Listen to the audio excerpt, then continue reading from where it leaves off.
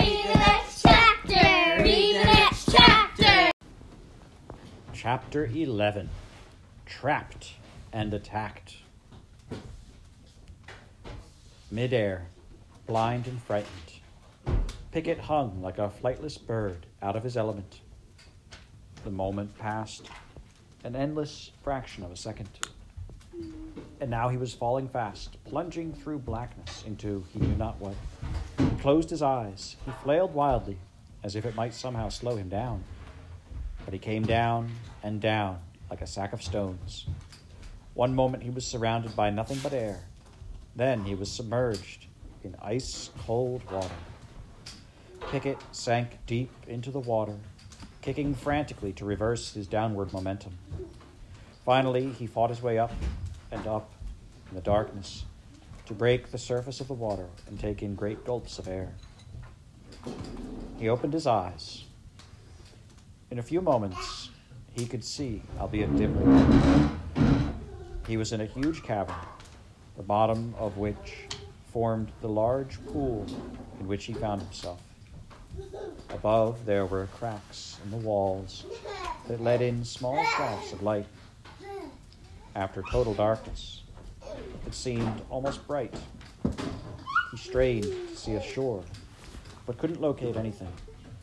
Steep walls, arcing into a dome, surrounded him.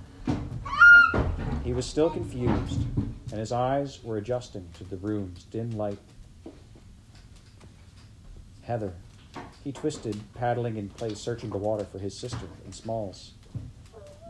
"Heather!" he shouted. "Smalls!" He looked all over, desperate to find them. He could not lose Heather again. In his frantic searching, he saw a little shore of pebbles in a corner barely illuminated by two low lights from the cave wall. He saw that the pool he swam in was formed from an excess of water pouring into the cavern, with the water escaping through some unseen route deep below them. He thought he could hear the water pouring out somewhere, but he couldn't tell where. "Heather!" he shouted, shivering. His voice shook. He swam hard for the pebble shore, then heard the water stir behind him. He turned to see his sister, struggling to stay above water. She was clutching the slumping form of Smalls, who appeared to be finished. "Help!" she whispered, energized by the sight of his sister, alive and waking, no doubt by the cold blast of water. He crossed to her in seconds. "Please," she said, but she wasn't able to finish. "Come on," he said. "I have to get you to the shore." "We can't leave him," she said, treading water with difficulty. "He's alive." "But we have to," Pickett said. He couldn't save them both. "Come on," he screamed, trying to grab onto her. "We can do it," Heather said, her teeth chattering. "Together. I can help you." They each took hold of Smalls under one arm. Heather winced as she strained, and they swam desperately for the shore. The whole time they swam toward the distant beach of pebbles, Pickett wondered when they would all sink for good. Somehow, they at last fell heavily onto the shore, freezing and out of breath. They lunged forward, and together they dragged Smalls out of the icy pool.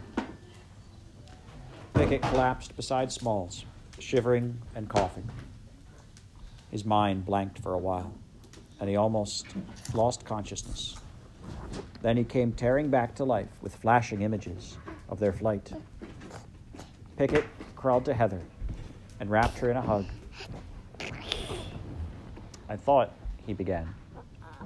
"Me too," she said shakily. They held each other for a little while longer, warming up a little and saying nothing. "How are you?" he asked. "I think I'll be okay," she said. "I was spent for sure. I'm all right besides being a little rattled and cold. My shoulder's hurting, but I don't think it's broken. I could use it." She stood up and looked around wearily. "What happened to us? And who is that?" She indicated the slumped form of Smalls. His name is Smalls, Pickett said. He helped Uncle Wilfred rescue us.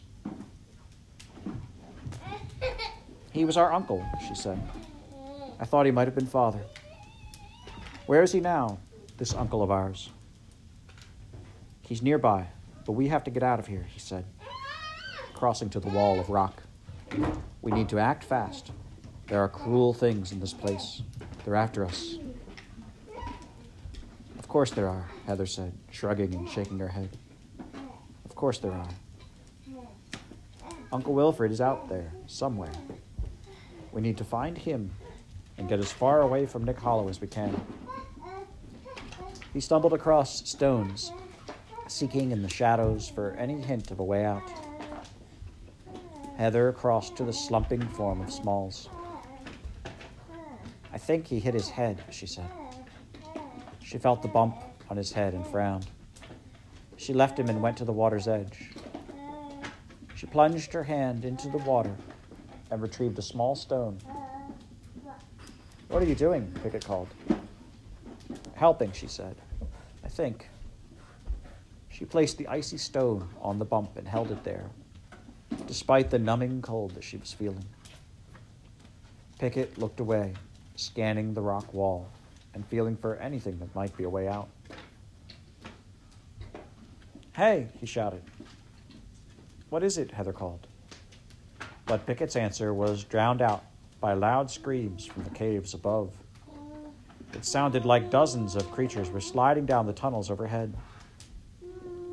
That sounds bad, she whispered to Small's unconscious form. Will this never end? Heather, Pickett called, come help me.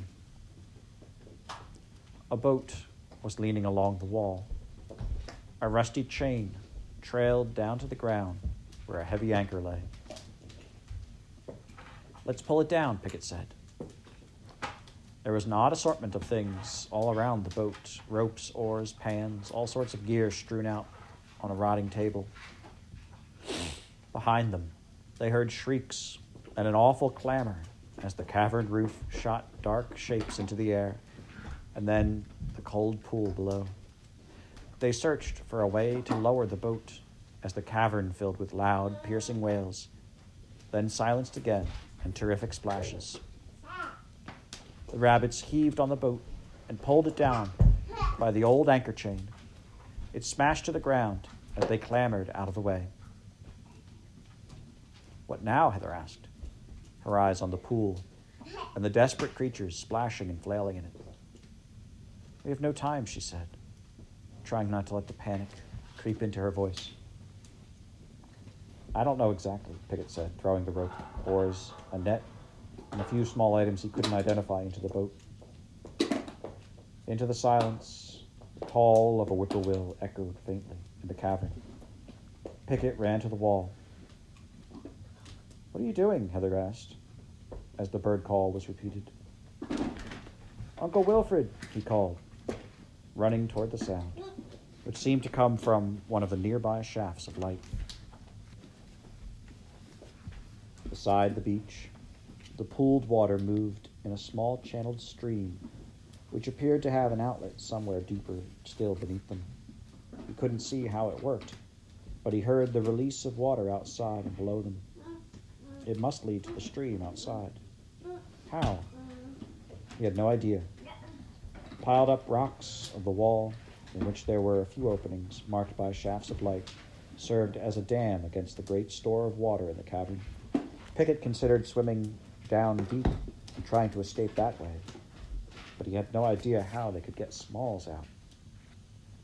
He clambered up the part of the stone wall above the waterline and found a foothold that allowed him to see outside one of the light-filled openings. It was like a small rectangular window. He peered out. There was his uncle, looking worriedly up at the stone wall from a spot near the stream. Uncle Wilfred was right outside the bottom of the seventh mound. Between his uncle and the three of them stood a high, firm wall of built-up rocks, forged together by art and age. It was like the entrance to the cave on the fifth land, blocked intentionally, the wall apparently unmovable. The stream flowed steadily beside Uncle Wilfred. "Uncle!" Pickett shouted. "Pickett?" Uncle Wilfred said, moving with great speed to the small opening. "Is Smalls all right?" "He's injured. Knocked out," Pickett said quickly. "We've got to get out of here." "You'll have to protect him until I can get inside," Uncle Wilfred shouted. "Don't let anything—" But Pickett cut him off. "Uncle Wilfred, they're coming. We have no time." Pickett tore at the small opening, and Uncle Wilfred threw his shoulder into the wall with furious desperation. It was a crafted wall, and Pickett thought it could be torn down, given enough time. "Smalls!" Uncle Wilfred cried. The wall shook a little, and some small stones plopped into the pool. Uncle Wilfred was strong, but Pickett knew it would take much more time than they had to do it that way. "They're almost here," Heather shouted. Pickett turned to see her dragging Smalls up the bank of the pebble shore, the sheath of his sword rattling against the cold stones. Pickett glanced at the boat. Then he shouted to Uncle Wilfred, "Save your strength. Wait here." He ran to the water's edge. "Help me drag him, Pickett," Heather yelled. But Pickett did not help her. He knelt beside Smalls and drew his sword. Heather thought he had gone mad and was preparing to fight their attackers. But he ran away as soon as he had it. He crossed to the boat and swung the sword with a grunt. A metallic clink sounded. Again and again he swung the blade. Finally there was a sound of snapping chain, and Pickett cast the sword into the boat. He gripped the chain and ran for the cave wall. Just before he reached the wall, the heavy anchor on the other side of the chain dug in, stopped him short of the wall. "Help!" he shouted. Heather, who had begun to drag Smalls toward the boat, ran to Pickett, grabbed hold of the chain, and helped him drag it the last few feet. Pickett climbed the rock wall again and fed the chain through the rectangular window. Uncle Wilfred looked puzzled, perplexed, as the piles of chain fell at his feet. "Pickett," he shouted, "what is this?" "It's an anchor," Pickett puffed out. "Pull with all your strength." Realization dawned on Uncle Wilfred's face. He didn't hesitate a moment, but sprinted away, twisting to wrap the chain around him as he went. Pickett climbed down and ran back to the shore. The creatures were coming ashore. It was hard to see more than vague, slippery shapes, some of which shot into the air and flapped their wet wings. Others lurched across the pebbles. He didn't care. He was too exhausted and cold and had no time to watch. The attackers would need only a moment to recover before descending on them. They had only a few precious seconds now. Pickett hoped it was all they needed. Heather struggled to drag Smalls to the little boat. Pickett joined her, and they quickly moved him nearer. As they breathlessly pulled him toward the old boat, they saw the chain tighten, and the heavy anchor began to drag. It skipped and clanged along the ground and then lifted into the air. The anchor struck the rock wall with a tremendous crash. The wall held. He heard a sound of grinding stone, the rattle of rocks crumbling down the wall and disappearing into the water. Dust clouds filled the shafts of light, but the wall stood. Pickett looked back. The beach was filling with creeping creatures bearing down on them. The noise of their cursing threats and screeching cries filled the cavern. They would reach the boat in seconds. The anchor slid down the dam wall, slumping into the water. Pickett imagined Uncle Wilfred, the jarring he would have endured to pull the anchor so hard without result. Pickett made ready to defend his sister for as long as he could. He grabbed the sword, which was chipped now, and held it up with trembling hands. He stood in front of the boat, hopeless and afraid. He watched Heather pull Smalls into the boat and turned to see their attackers only a few steps away. "I'm sorry, Heather." Chapter 12. Water Issues. Hopeless and cold, Heather watched her brother raise the sword with trembling hands. It didn't feel real. It couldn't be real. They were just two ordinary rabbits, children really. This can't be happening. The beasts swarmed toward them with a hatred on their faces that she couldn't comprehend. She closed her eyes. All was noise now. The uneasy breathing of Smalls beside her, the anxious mutterings of Pickett, the screeches of the attacking creatures, and she couldn't tell what else. Then a rattling, chinking sound made her open her eyes. The anchor chain jiggled, and Heather gasped. The anchor moved again, now racing up the slope of the rock wall. Uncle Wilfred was trying again. The anchor rose in a terrific arc, and once more stabbed the pile of stones of the dam wall. This time, it smashed through. For a second, only an anchor-sized hole appeared. Then rock chunks broke apart, spraying mortar and gravel in a great tear that avalanched down from the breach to the bottom of the wall, gushing water into the brightness outside. The breach in the dam wall caused the rest to crumble and collapse outwards in a terrific noise of crashing, splashing stone. A blast of sunlight filled the cavern, blinding them and their attackers as the enormous pool of cavern water shifted in a moment. "Pickett!" Heather cried, reaching out for her brother. She clasped his hand just in time to pull him into the boat as the massive pool rose and rushed for the gaping hole in the wall of the seventh mound. Water overwhelmed the small pebble shore, surging up to meet them. Pickett made it into the boat with Heather and the still unconscious Smalls, just in time. The boat rose with the swell and raced forward on the crest of the wave that smashed into their attackers, scattering them in the swirling pool. A few of them escaped upwards, but they flew back quickly, unsure of what was happening. The rabbits held on as best they could, while the boat sped forward with a roaring rush of water. Outside the seventh mound, the once humble stream that had been slowly fed by a small flow of water from under the rock now raged like a river, overflowing its banks. Heather gaped as they issued through the cave wall, their eyes nearly blinded in the daytime sun. She saw Uncle Wilfred twist out of the chain, dodge flying debris, and dive for the rushing boat before the bank that he stood on disappeared in the gushing flood. He snagged the boat's edge with one hand, and Heather fought to pull him in. Pickett dove to the side of the boat where she held fast to Uncle Wilfred's wrist. The boat tilted wildly, and Heather believed for a moment it would tip over.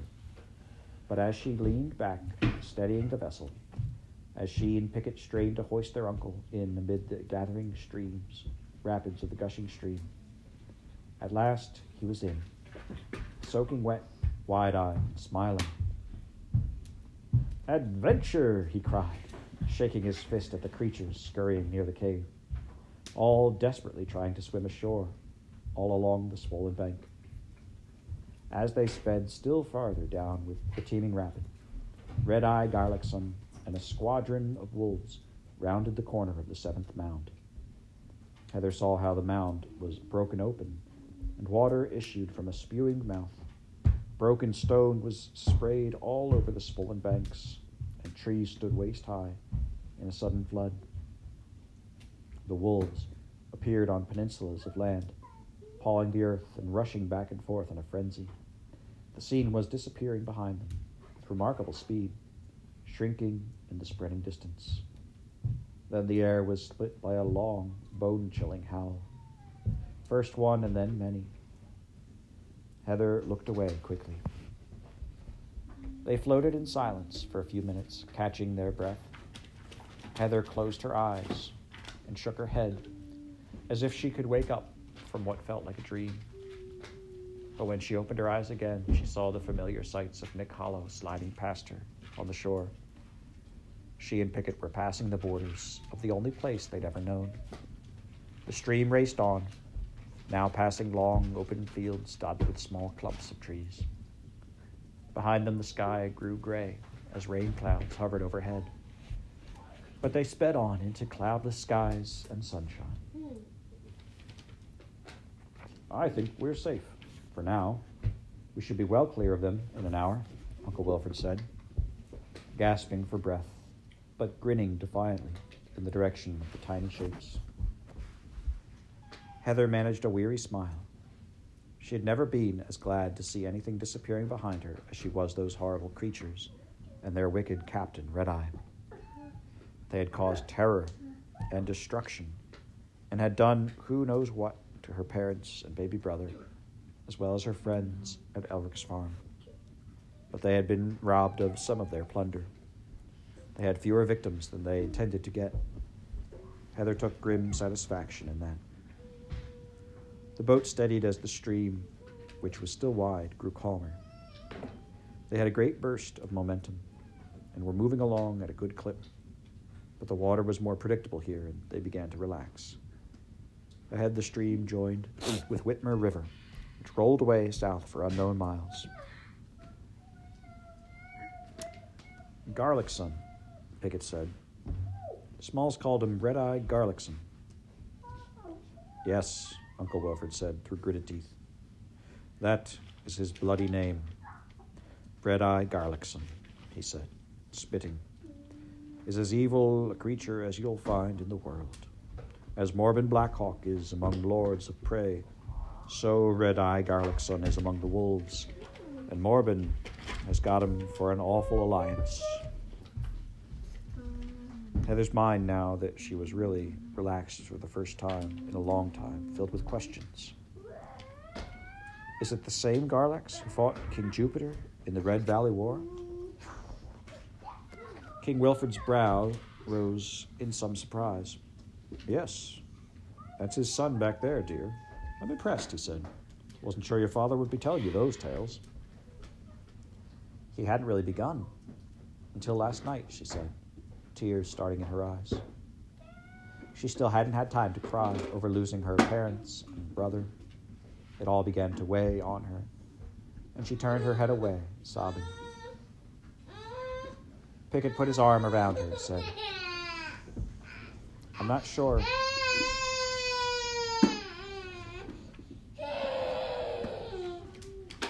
Pickett put his arm around her and said, I'm not sure if it'll be all right, but I'm glad we're in this together. She put her head on his shoulder and nodded. Uncle Wilfred said, It will be all right, I think. We'll talk about a plan a bit later. And he crawled up to care for Smalls, who still lay unconscious in the prow of the little boat. Smalls has had quite a knock. Don't worry. I know where we're going, and we'll be safe at least for a little while. Please try to rest. Heather let herself be held by her brother, and they both watched Uncle Wilfred care for Smalls. He lifted the white rabbit's head gently and examined the knot there. He nodded to himself and searched in his satchel. He consulted a small book and made Smalls as comfortable as he could. Uncle Wilfred then sat beside him, holding his hand and looking at the young rabbit with the kind of concern their father showed when they were hurt. They looked so alike, Father and Uncle Wilfred. We didn't know we had any cousins, Heather said, as their little boat slid from the swollen streams into the larger Whitmer, drifting quickly down the middle of the river. Uncle Wilfred's eyes widened, and he looked around, not meeting her gaze. Eventually, he nodded, saying nothing for a long while. He worked to straighten the boat in the increasing current of the river, and then returned attending to Smalls. Finally, he spoke again. He wasn't looking at them, but from Small's peaceful face to the wide lands on the shore and the sinking sun above. Smalls is a fine rabbit, as fine as any I've known, and that's saying a lot. I don't think you saw it, Heather, but he saved you. Without him, I never could have stopped Garlickson and that other wolf. Heather wanted to ask about Uncle Wilfred's wife, but was afraid to. There was too much of loss and sadness already in this tiny boat. She was afraid to raise another ghost to haunt them. Perhaps, she thought, our aunt has been killed, along with who knows who else. It is, she considered gravely, a terribly dangerous world.